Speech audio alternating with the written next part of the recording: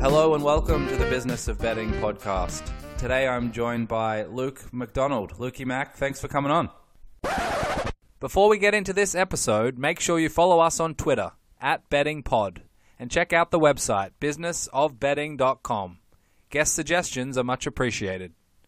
This podcast is proudly sponsored by Betfair Proprietary Limited.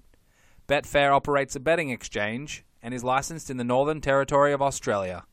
Residents of Australia can join Betfair by visiting betfair.com.au and support this podcast by using promo code BOBPOD.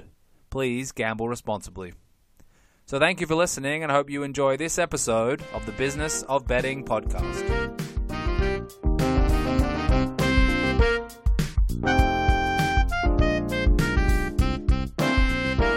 Today I'm joined by Luke McDonald. Lukey Mac, thanks for coming on. No worries, mate. Good to be here. So look, you started a podcast of your own, so we might talk about that a little bit later on, but for today's introduction, just tell us a little bit about your younger days and how you came up through the ranks of betting and poker and a few other things before you got to sort of your adult years. Yeah, cool. So it really sort of started out, really mega early days. I used to punt with Dad on the horses. He'd give me sort of $5 for the day and allow me to pick a few by name.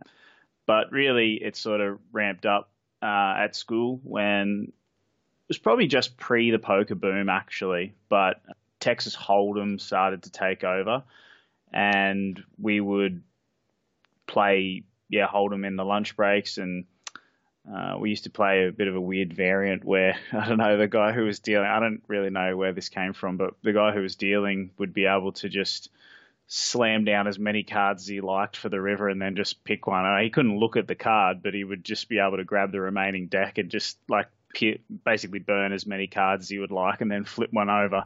And I don't know where that came from, but it made it seemingly like more exciting, even though we didn't know what cards. Actually, we did used to go back and filter through the cards that had been burnt to see who got robbed. So that was kind of fun. And I was better than sort of the people who were playing them, but I really didn't know too much about the game. Only what I'd learnt from sort of playing matchsticks with Dad, and that was 5-card draw. And then we just from there the poker boom hit as I finished high school, and we used to play a home game when I moved down the coast, and there was this guy who would win just every single week, and I was wondering how that was possible because all I knew at that time really was it was just pretty much luck. So I asked him one time after the game, and he said, I've just read a few books and just researched a little bit about the game, which kind of blew my mind. And he let me borrow the book, and I read it. I can't actually remember which book it was, but it was really, really basic, sort of easy reading, about 100 pages or so, and just about basic poker strategy. I read that, and that sort of opened my mind up and opened my eyes to the idea that there was a lot more than just luck to poker. And so that was kind of the teenage years and young adolescence for getting into some sort of gambling, I guess. And what was your other potential trajectory? Were you going to go to university and look at a corporate job type thing? Were you headed for the tools or a factory, or what? Putting aside the betting or the gambling component, what was the alternative looking like? I'd never really known exactly what I wanted to do, just that I wanted to own my own business. I didn't know exactly what it would be in, but I'd never liked the idea of working for someone else. So I wasn't sure, but it kind of, in my mind, it kind of looked like something in the corporate world, but I wasn't exactly sure what it would be. A lot of my mates, where I grew up in Beaudesert, a lot of my mates went into trades and things like that. And it just wasn't for me. I just couldn't see myself out there. I actually tried doing a plumbing apprenticeship for a little while.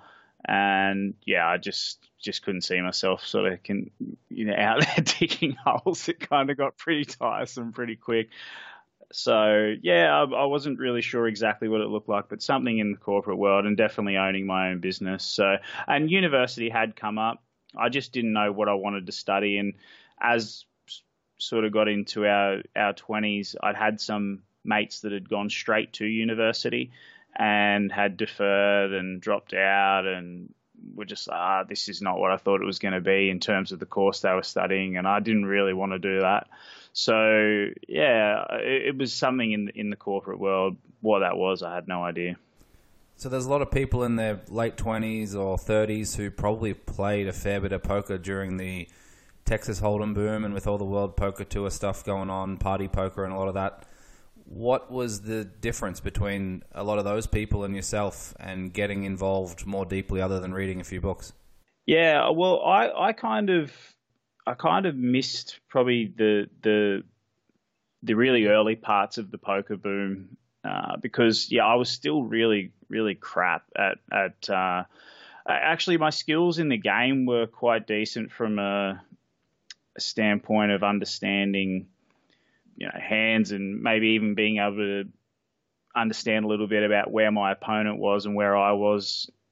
But I was still very young, very impatient, and that was a big issue with my play.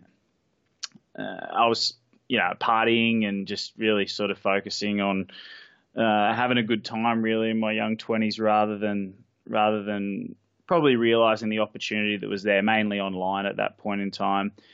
And I think the people who really made it pay, I think a lot of them, like some of my friends who really were successful in the poker boom, they're still partying and having good fun, but they were just probably a little bit more patient and considered. And really, you didn't have to be that brilliant at the game. You just had to wait and get it in with the best hand, because the boom really brought. I mean, everybody after Chris Moneymaker won the World Series, everybody thought that they could be the next accountant from, Idaho, wherever he was, middle of nowhere, basically, to become a millionaire. So really, you just had to have a bit of patience, and I lacked patience in my early 20s excessively. So I think probably the big difference between the people that had a lot of success and not so much was not really knowing the game all that much better than the person next to you, but just being really patient. And some people seem to have that at a younger age than others, and I definitely wasn't one of those. So are you still playing now, or have you finished up with the poker stuff? No, I've given poker pretty much away. I played professionally for 3 years and part-time professionally for probably another 4 before that. And yeah, came across while I was playing full-time. I sold my equity in my company and went on to play full-time for 3 or so years, and had some great success with that. And while I was at the poker table one evening, I got asked about Betfair trading and did I know anything about it, and I didn't. And I think it actually kind of started on the back of bonus bagging or promo whoring, whatever people want to call it. That's what I originally got told about. I thought it seemed like a cool way to make some extra cash. And I probably back then had sports bet accounts and things that were just probably so bad. I mean, I just used to punt on footy when I was laying there on the couch and whatever. So they were probably open to all sorts of promotions back in the day. I can't remember exactly, but they would have been very, very muggy accounts. And so, I just kind of started on that train.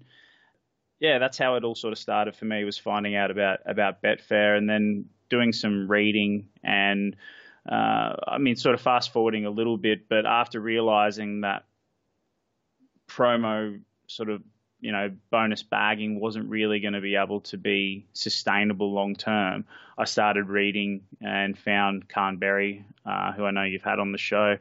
He found his stuff and, started realizing that there was an opportunity to trade sport, which is I've always loved sport, and I thought it sounds like a pretty cool gig, and so that's kind of moved towards that, and I just got so tired with actually playing poker. It's a pretty dull game now, and it's becoming more and more solved. I still enjoy actually playing Omaha and probably some more tournaments, which I've always been a cash game player, but I've been getting to a few tournaments here and there to play some Omaha stuff. I was in the Melbourne Champs probably 18 months ago or so and had a pretty successful time down there, and I'm enjoying doing that actually more than going and playing cash now. It's just kind of a degenerate itch that I need to scratch every now and then to go and play some cards. So a tournament's a nice way to do it. And Omaha's got more gamble in it, and the fish seem to make more mistakes in there, so it's kind of more fun. But for the most part, I've tried to go to the casino and tried to, enjoy it, have a few beers and play, but I just can't deal with it. It's just so slow, particularly compared to online, and my local casino also is just awful.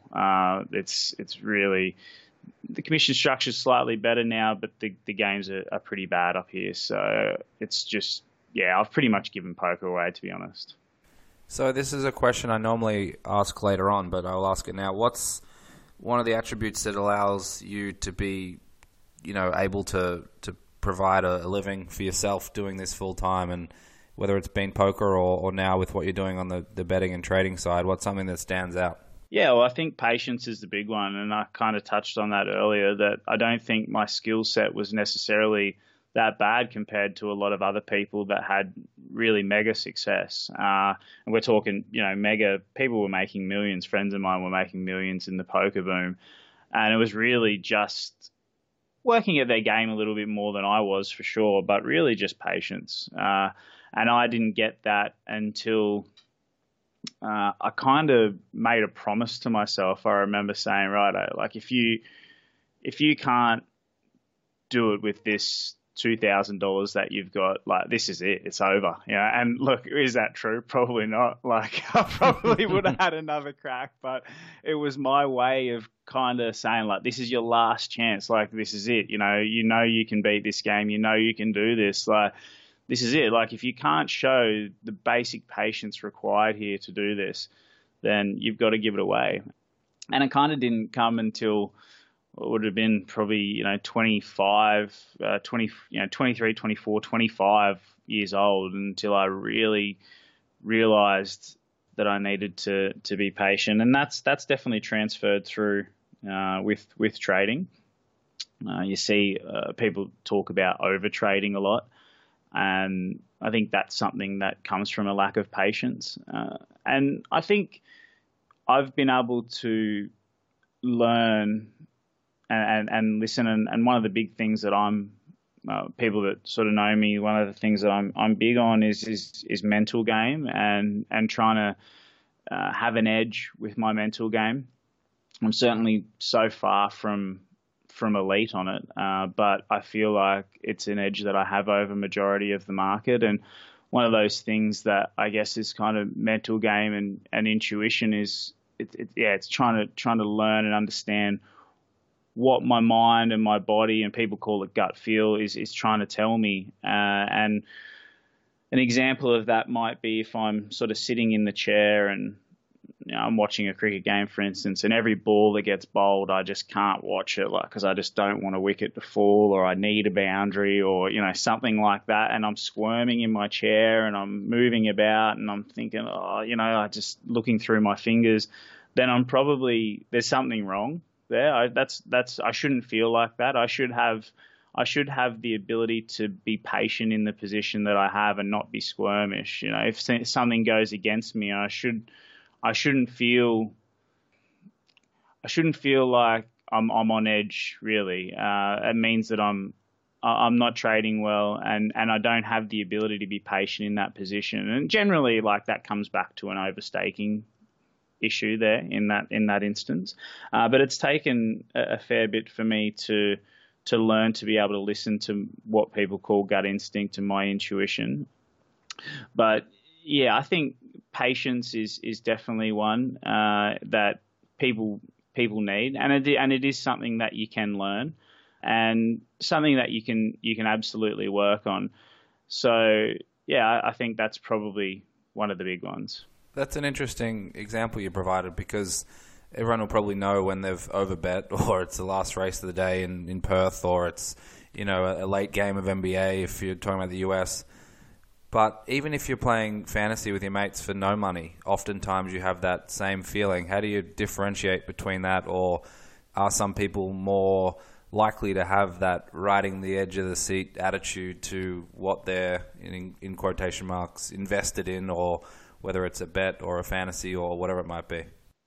Yeah, well, I think some people's risk tolerances are going to be a bit higher, so that can actually be a really good thing. I think probably some people reach their ceiling in terms of their earning capacity because they just can't tolerate any more risk. Like, they just can't bear to see another zero on the end of a red number or whatever it may be. But I think for the most part, you do know. I think most people do know when they're overstaked, or they're in a position that they just don't want to be in. The next hard thing is to actually admit that to yourself, and to be able to drop the ego and bail out of that position. No matter, that might give you what we call a red book across all the positions that you've got open. And that's hard for some people to do. So I think most people actually can identify when they are in a spot of bother. The next really difficult part is to actually face that. So yeah, look, I'm not huge on draft fantasy stuff, so I can't sort of speak too much to that. But what I can say, yeah, when it comes to the money side of things and sort of having some dollars on the line, you've got to find a way to be able to drop the ego and accept that you were wrong. And there's nothing wrong with being wrong when it comes to whether you're just flat out punting or whether you're actually trading your positions. It's a very natural thing to be wrong. I think something like my win rate overall, I think, is something like 51.5% of the time I'm right or something. So like almost half the time I'm wrong. So it's once you think about that, really, it's very normal. Half the time that I place a bet, I'm going to be wrong, basically. So there's nothing. It's not a big deal, really, once you're able to realize that. Yeah, and how do you go about translating gut feel or intuition, or just, it might not be a feeling necessarily, just a sense of what's going on, to applying that to your betting or trading? Because it might be an overbetting thing, which is relatively easy, but what if you genuinely believe you're on the, you've put a good bet in and you're in a good position, but you're just a nervous wreck sometimes? How do you translate it from a good sense versus a bad sense? Yeah, I think if nerves and things are a big issue for you, then that's something that you'd need to work on your mental game in some way. I'm not sure where those issues may actually be deep-seated, but I guess it's probably a good time to mention the work that I've done with Jared Tendler, who I know you've also had on the show. And I can't recommend enough working with him, whether it be through his books, or I've actually done a number of one-on-one sessions with him via Skype. And it's incredible the amount of issues that you have at the top level that you think are the issue, but they're actually so much more deep-seated where the issue comes from, and how that manifests itself in the way that you bet or trade, or, I think from here I'm just going to say trading, but it really does apply to anyone who's betting. If you're playing poker, it really doesn't matter. The issues that you have at the top level, what you think is the issue, so you feeling jittery or nervous or whatever it may be, it really generally comes from something much, much, much deeper.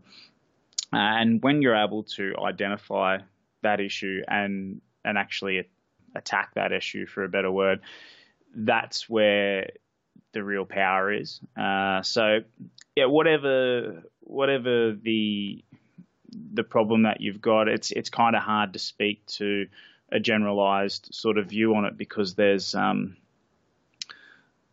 so many different issues that people have. But the way that they manifest themselves in the way that you trade, I think people would be absolutely shocked. I could share, for instance, I ended up working with Jared. The first time that I worked with him was when I was playing poker, and I had no idea what it was going to be. I'm certainly not a spiritual person. I had no idea what this mental game stuff kind of was like, a fugazi to me. I was thinking, I don't know, but I'll give it a crack, whatever. So I got in there, and I had poker coaching in the past, and I kind of thought, he's going to get me in there. He's going to say, because I was on a break-even stretch of about 6 months or so, and it was just starting to do my head in. So I worked with him on it, and I kind of thought we'd get in there to be like a pump-up session. You're the best. You can win this. I don't know. Like, I had no idea like what exactly it would be. It was really nothing like that. We started, diving deeper and speaking about some of the feelings and emotions that get stirred inside me when I would win, when I would lose, when I'd be on a break-even stretch, and where some of those feelings and emotions also had been there in my past. And I ended up basically flying up to see my dad. My dad was, my parents separated when I was extremely young. And, I ended up flying up to see my dad to chat about some things that I'd always wanted to talk to him about, but had never had the stones to actually go and do it. This made me do it. And our relationship since then has just gone absolutely through the roof. It's been amazing. Like, my dad was in tears, I was in tears. I'm not a big crier, but it was really moving stuff. And I ended up, like I said, our relationship went to a whole new level, and my my poker on the back of that just went bam. You could actually see on the graph, it just started flying up. And it was, I just had no idea that that's where we would end up from working on that stuff, and how those feelings were manifesting themselves through my poker. So that was the first time that I worked with Jared, and I didn't work with him again. I stopped and just kind of enjoyed that breakthrough moment that I had, but since then have been back to work with him while I've been trading with Betfair. So, and again, had just amazing breakthroughs as well.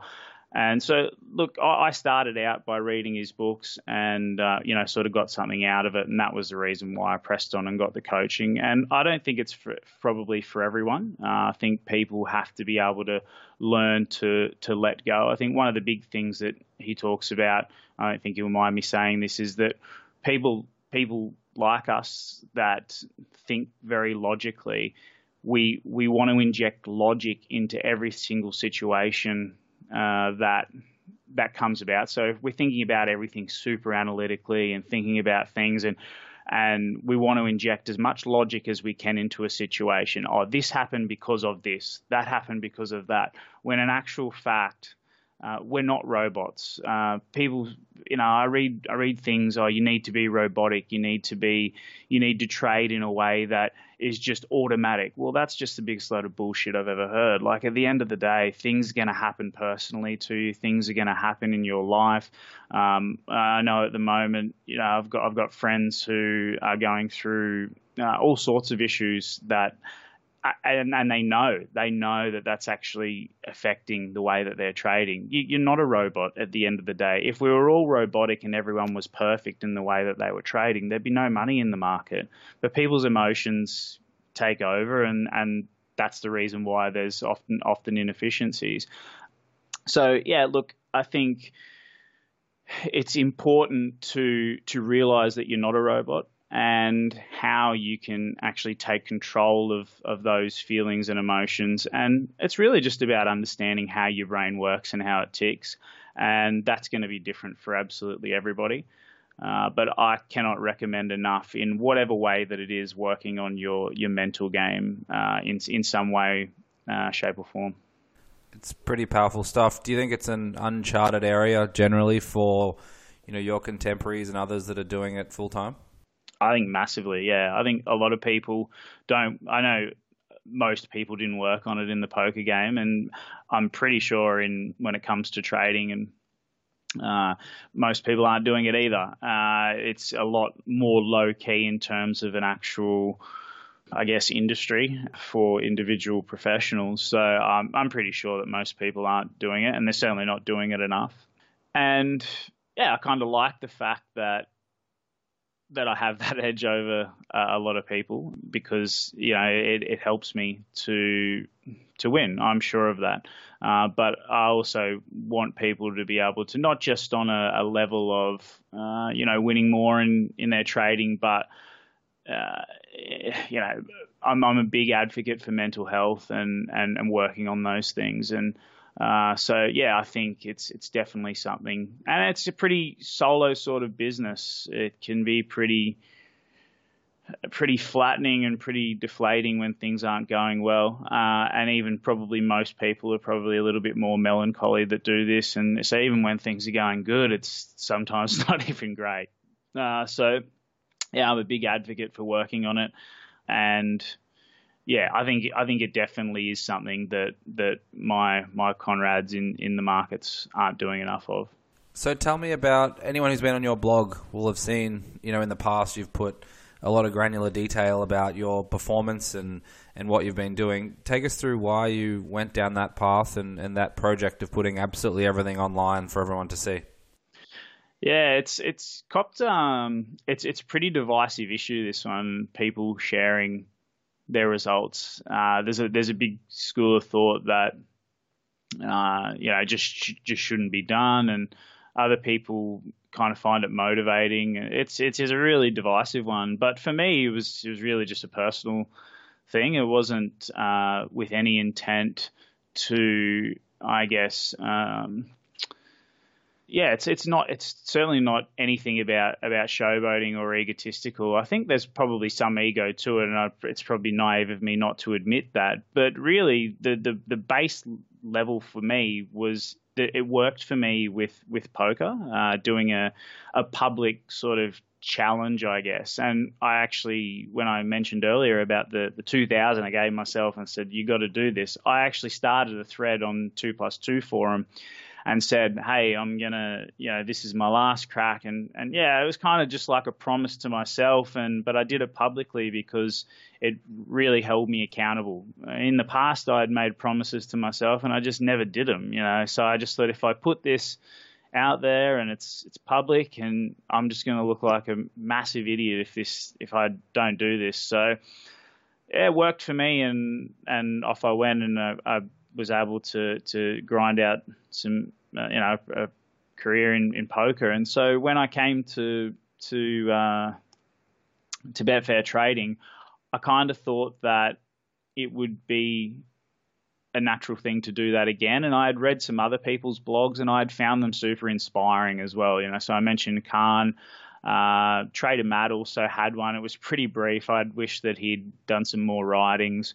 And there was a few others that I had read, and I'd found them inspiring in that it was actually true that you could make those sort of returns. And so it was a combination of, if this was successful, people would read it in the future and possibly be inspired like I was. And why shouldn't I do that if someone else sort of gave me that motivation to do this? Why shouldn't I give that back to somebody else potentially in the future? And also to be able to make a promise to myself to, publicly show that I could do this. And so that was really the main two reasons for doing it. And like a lot of other people will say, it's so egotistical driven and da-da-da-da. Look, I definitely have an ego. There's no question of that. I think you have to have some sort of ego. I've found a balance between having an ego and also knowing when to drop it and realize that I'm wrong and those sorts of things. So, look, I think, they were the main two reasons for it. In recent times, I must admit that I had been challenged on some of that thinking. I'm reading a book at the moment called The Happiness Curve, which I won't go too much into it, but it's quite an interesting read. But one part that they were talking about in there was the fact that we compare basically everything to our immediate peers, the people that are right around us. And they were using primates as an example, and they were showing that it's really kind of the amount of money that we earn. We're only really sort of jealous in comparison to the people that are immediately our peers. So if our partners or our friends or that kind of whole keeping up with the Joneses kind of thing right around us are earning more or less, that's the things that can give us a lack of self-worth and these sorts of things. And I must admit, like when I read that and my intention, and it certainly did challenge my thinking, and I spoke to my partner about it.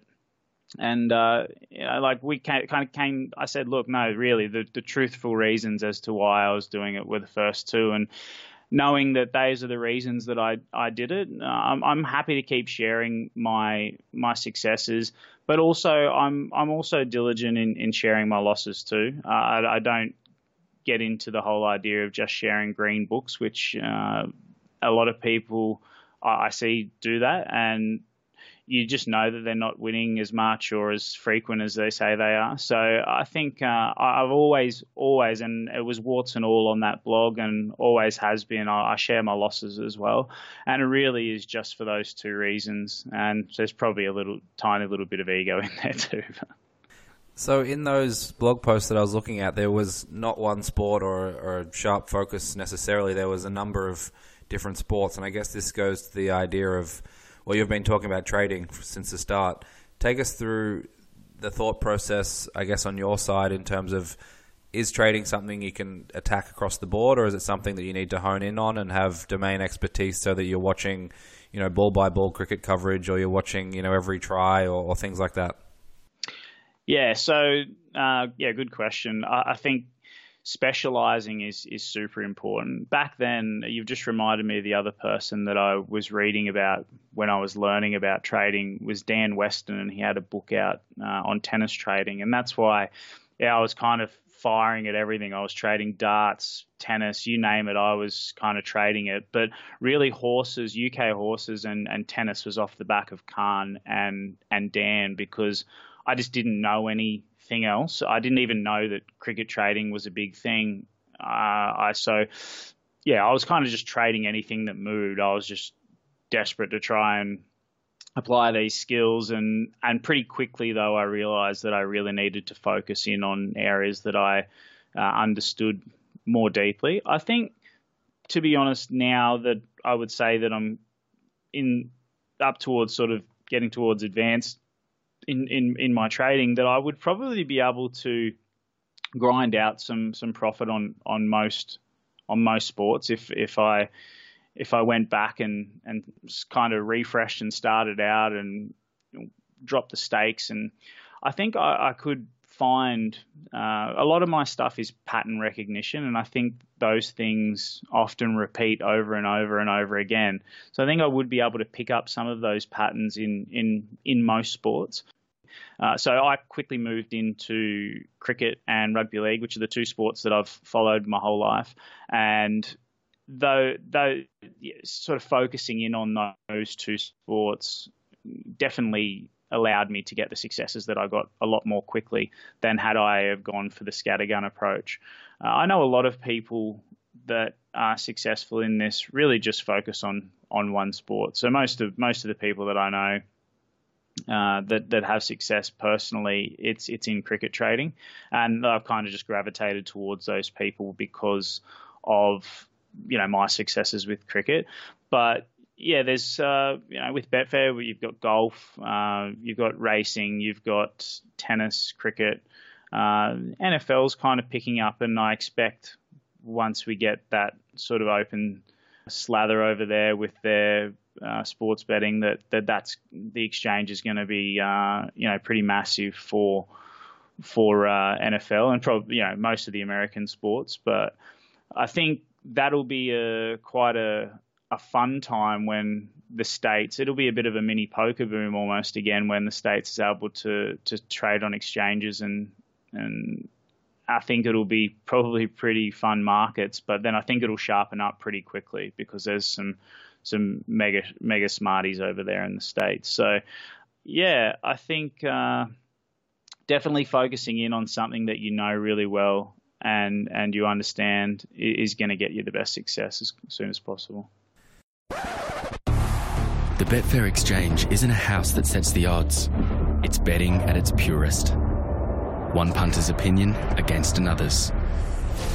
Play the game within the game at betfair.com.au. Gamble responsibly. Take me through the impact on NRL betting this season and what it was like previously and some of the changes that have happened in recent times. Yeah, it's been it's actually rocked me, to be honest. I think I had some beers with a good friend of mine yesterday and was sort of filling him in on the details of it. But he was kind of surprised because he's like, yeah, you've always said to me that this won't go on forever. And he said to me yesterday, I was just thinking to myself, why not? Like, you'll just be able to keep making cash doing what you're doing. But regulatory things are always an issue. I mean, you've only got to look at poker now, which is completely banned online in Australia. Just totally mind-blowing how that can be the case. It's been lumped in with, a game of just pure chance, apparently. So, I mean, it's just so insane. But yeah, so look, regulatory things are never far away from sort of cutting out edges, and that's happened to me with NRL. So they've basically 6 days out from the season starting, Betfair have announced that the commission structure has gone. It's now the most expensive sport in the world to trade on Betfair at 6%. And people might say, oh, it's only 1% up from the others. But last year they were able to have a 2.5% commission structure, the same as the AFL. And this year they've had to go from 2.5% to 6%.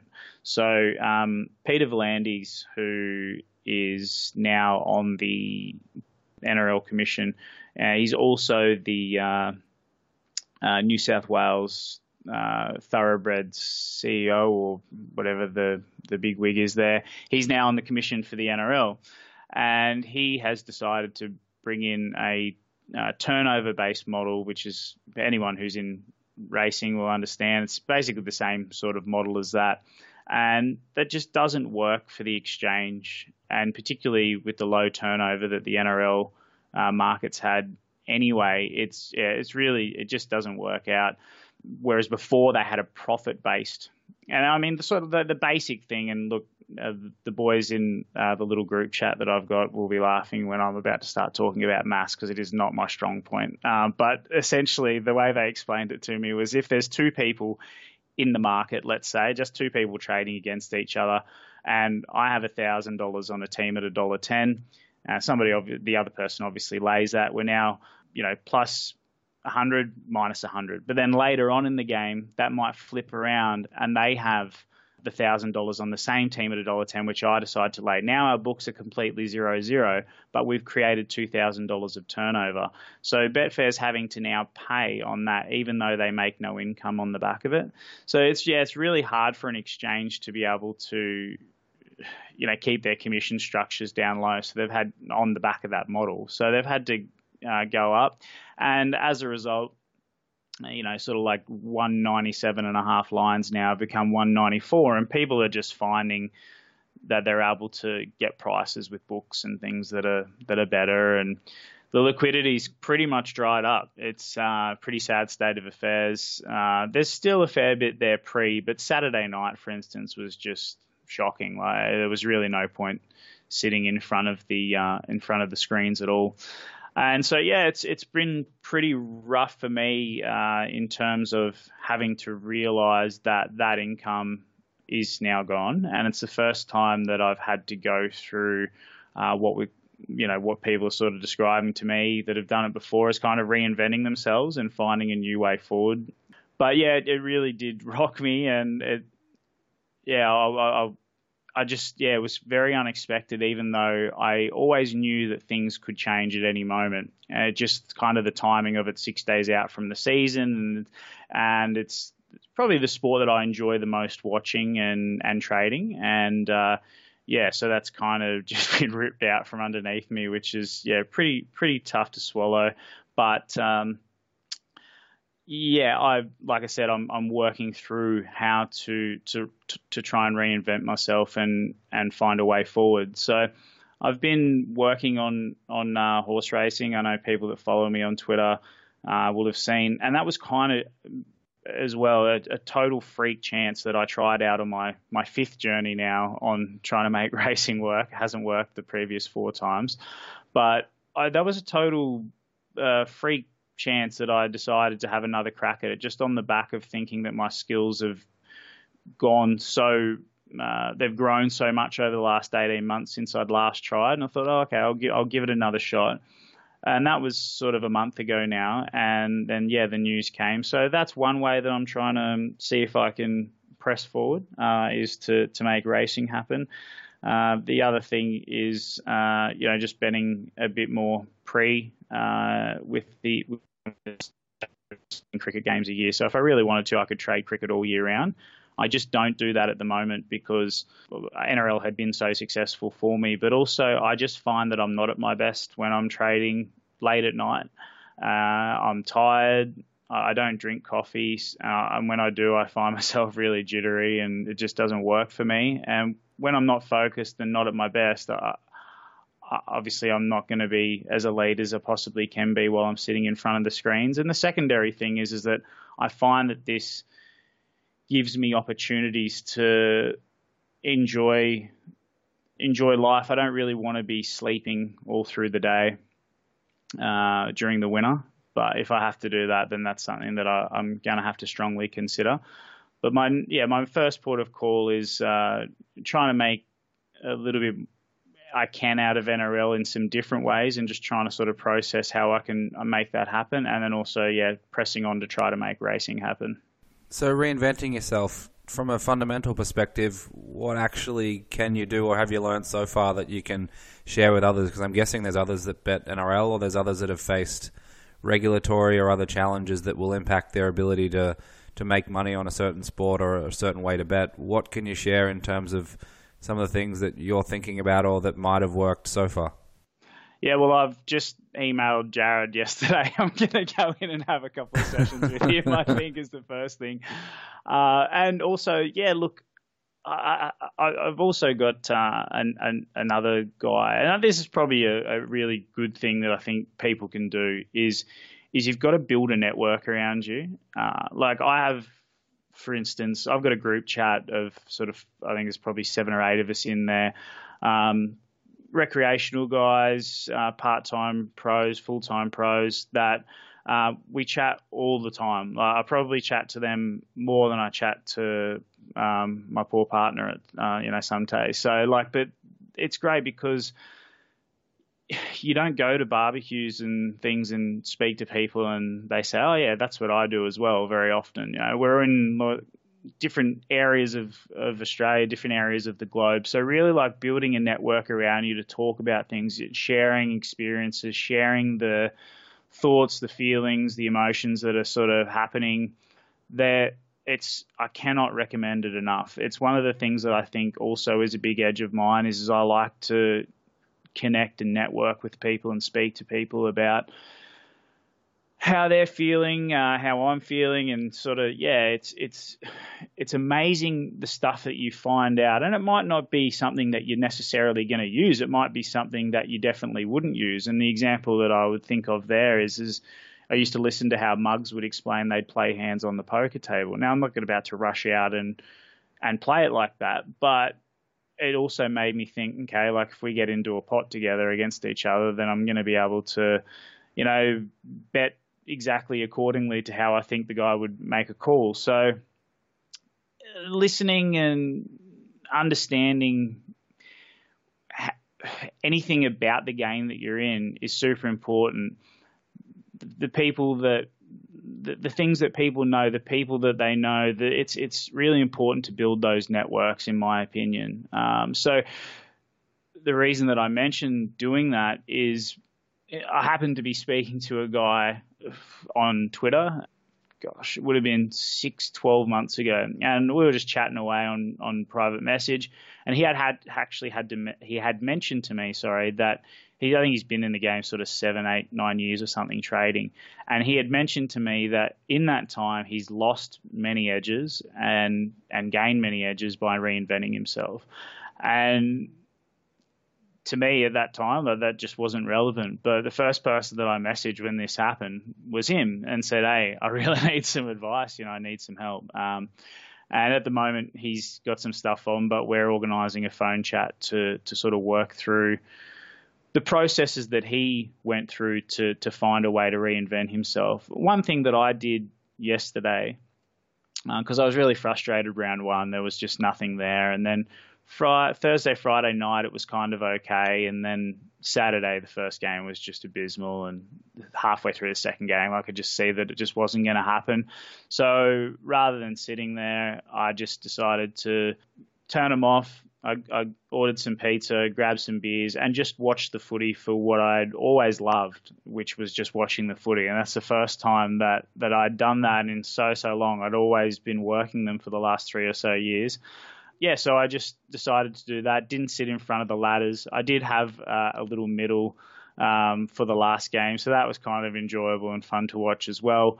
But really, I would be sitting in the cockpit, got the screens up, got the screen on. I'm sitting there. I'm ready to fly into anything that I think's value. But I just didn't do that. I just sat on the couch and went about it that way. And then Sunday morning, got out of the house and just went bridge jumping down at Tweed. Basically just went swimming and sat at the beach and got sunburnt and went and had a seafood lunch and just really kind of got away from it all. Didn't really even worry about the games that were going to be on the Sunday afternoon, and just kind of made a plan in my head of how I was going to go about it. What I was thinking. And sometimes it doesn't matter what the plan is. You've just got to have a plan. And people that have done that will understand what I mean. And sometimes when things aren't going well, you just you come up with this plan. I'm going to go with this. I'm going to do this. And you know what? It might not be the way forward, but it gives you that boost that you need to keep pressing on doing what you're doing. And I think that probably happens in not just in punting, but in anything. You just sort of make a plan and you're just going to go with that. And that gives you the motivation and the drive to, okay, this could be the way forward. And so, yeah, I've sort of come up with a plan. And the one big thing that I've done on the back of it that I can share is I've just kind of reassessed and I guess lowered the expectations of what I will get out of the NRL season. I've known my averages and what I could make over the last few years, and that kind of rattled me that I was going to lose that. But now I have just said, okay, but who cares if I only make 20 or 30,000 this season? That's still, great money. So that's kind of the thing that I've done, which has helped me, is just basically downgraded and kind of reassessed and as to what the sort of income that I could make from that. And now I'm chipping away at finding a way to do that instead of aiming for what I'd previously been able to make. Yeah, interesting. I have a bit of a strange question for you. Some people I've spoken to have asked, professional gamblers make this much or that much, and if I'm part-time or recreational, I want to switch over. How much money do I need to make to have a comfortable life? How does it all work? I don't know if you feel comfortable sharing some of this stuff, but just generally, let's say I've been in the workforce for 7 or 10 years, and for round number purposes, I make $100,000 a year, whether Australian, US dollars, euros, whatever. And I want to switch over. What can you share in terms of just generally speaking, how the transition works, what it means in general terms to make 100K in the workforce versus betting or trading full time, and some of the, I guess, wisdom that you've learned along the way that you might be able to share with someone who's thinking about that path? Yeah, well, I would say if you really want to do it, just do it, basically. because if you do it, then you obviously really wanted to have a crack at it. When I started, when I went and had a crack at poker full time, I had $20,000. I had a mortgage and committed relationship and the full bit, and 20 grand is really not much. But, I kind of thought about it and I was like, well, what's the worst that can happen, right? Like I lose the 20 grand and I go back to the workforce. Really, bottom line, like that was the worst that could happen. Yeah, okay, I'll have failed at something and, a few people will be laughing at me behind my back, but like I give a shit about that. So I just went for it and just had a crack at it. So if you really do want to do it, I would say just have a go at it. Obviously, the more money that you can have behind you, the better that it's going to be, and the more knowledge, and if you can both. But yeah, look, the differences between the two, I mean, I can't compare it. I mean, it's just so much better to not have to. Well, I mean, look, if you're working for yourself, then maybe it's great, but I just can't imagine working for someone anymore. It's very hard for me to imagine doing that. Never say never. I mean, there would be I'm sure there's roles out there for me that would be great. I actually do know of a couple in my mind when I think about it, but for the most part, I just enjoy the freedom. I think the big thing that I'm always have been chasing in my life has been financial freedom, but really just freedom to do whatever it is that I want to do. And these choices of playing poker and trading have given me those options. So I guess everyone's going to be different as to the differences between them and whether they like them or not. But it's certainly not all rainbows and lollipops. There's a lot of stress and things that can be involved with it, and you need to find a way to deal with those things. I know at the start of my 4th year doing it full time, I spoke to, again, this is why it's so important to have a network. I spoke to a guy who's been doing this for, again, nearly 10 years actually. He'd be one of the oldest sort of that I know of anyway that's been doing this for himself. And I spoke to him about it. I spoke to probably a fair few people that are, above me that I really trust their thoughts on things. About high, and I remembered from poker days that if your profit on turnover is actually too high, then you're probably leaving cash on the table by not playing up a level or playing more tables or whatever it may be. You should be turning over more cash and taking more marginal spots. So I spoke to a few guys about it, and there was a lot of interesting thoughts about it, but one of the interesting ones that did come back that did make me think was it really worth upping my stakes so much that I would earn, I don't know, an extra $100, $200, $300,000 a year, whatever it may be. Was it really worth doing that for the extra stress and pain and things that it puts on your body? And I know this person was speaking from a position that they understood the stresses and things that it can put on your body and the health concerns that can come from that. And I found that quite an interesting sort of take on it. I know that they were going through some health battles themselves, and I'm pretty convinced that that's on the back of some of the stresses and things that can come from that. So yeah, I mean, that was an interesting one to kind of ponder. Would it, how much is extra money really worth if it's got the potential to kill you? I mean, I'm not really sure how you sort of quantify that and if it's, if it is true or not. But yeah, it's certainly not all rainbows and lollipops, and then things can change in an instant. You look at the NRL situation and, professional poker players that were playing online, what happens to them. But look, I think at the end of the day, if you really want to have a crack at it, then you will, and you should, and you'll know pretty quickly if you can make it happen or not. And the worst thing that's going to happen is you're going to end up back working. For me, I find it an amazing gig. I can't recommend it enough, but obviously it's not everybody can win. So yeah, it's not going to be easy, but yeah, if there's anything ever that anybody wants to ask me, feel free. I'm happy to DM at any stage. I've always tried to help people and answer as much as I can in terms of answering anything at all, really. Pretty much an open book with regards to most of the questions that people ask me. So yeah, happy to help if there is some questions out there. So one last question for you, Lukey, and I guess it sounds like it's really difficult to do this for a long period of time. Even if you're capable and you have the resources and ability to do it, there's probably burnout. There might be some sort of fatigue. There's obviously the mental side of things, which clearly doesn't get talked about enough. If you've delved into a lot of that today. Do you think you'll be doing this for a long time, or what will make you not want to do this for a long period of time, do you think? Yeah, it's a good question. I was just saying yesterday in a group chat, the infamous group chat with the lads, that I don't want to be doing it forever. I'm not sure. I mean, I'm keen. I'm pretty keen to go traveling and go and see a bit more of the world. So yeah, I can take some of this stuff with me for sure. But I really just want to go and kind of immerse myself in some other cultures, and I've really enjoyed the places that I've traveled so far. I love India and countries like that where it's really nothing like Australia.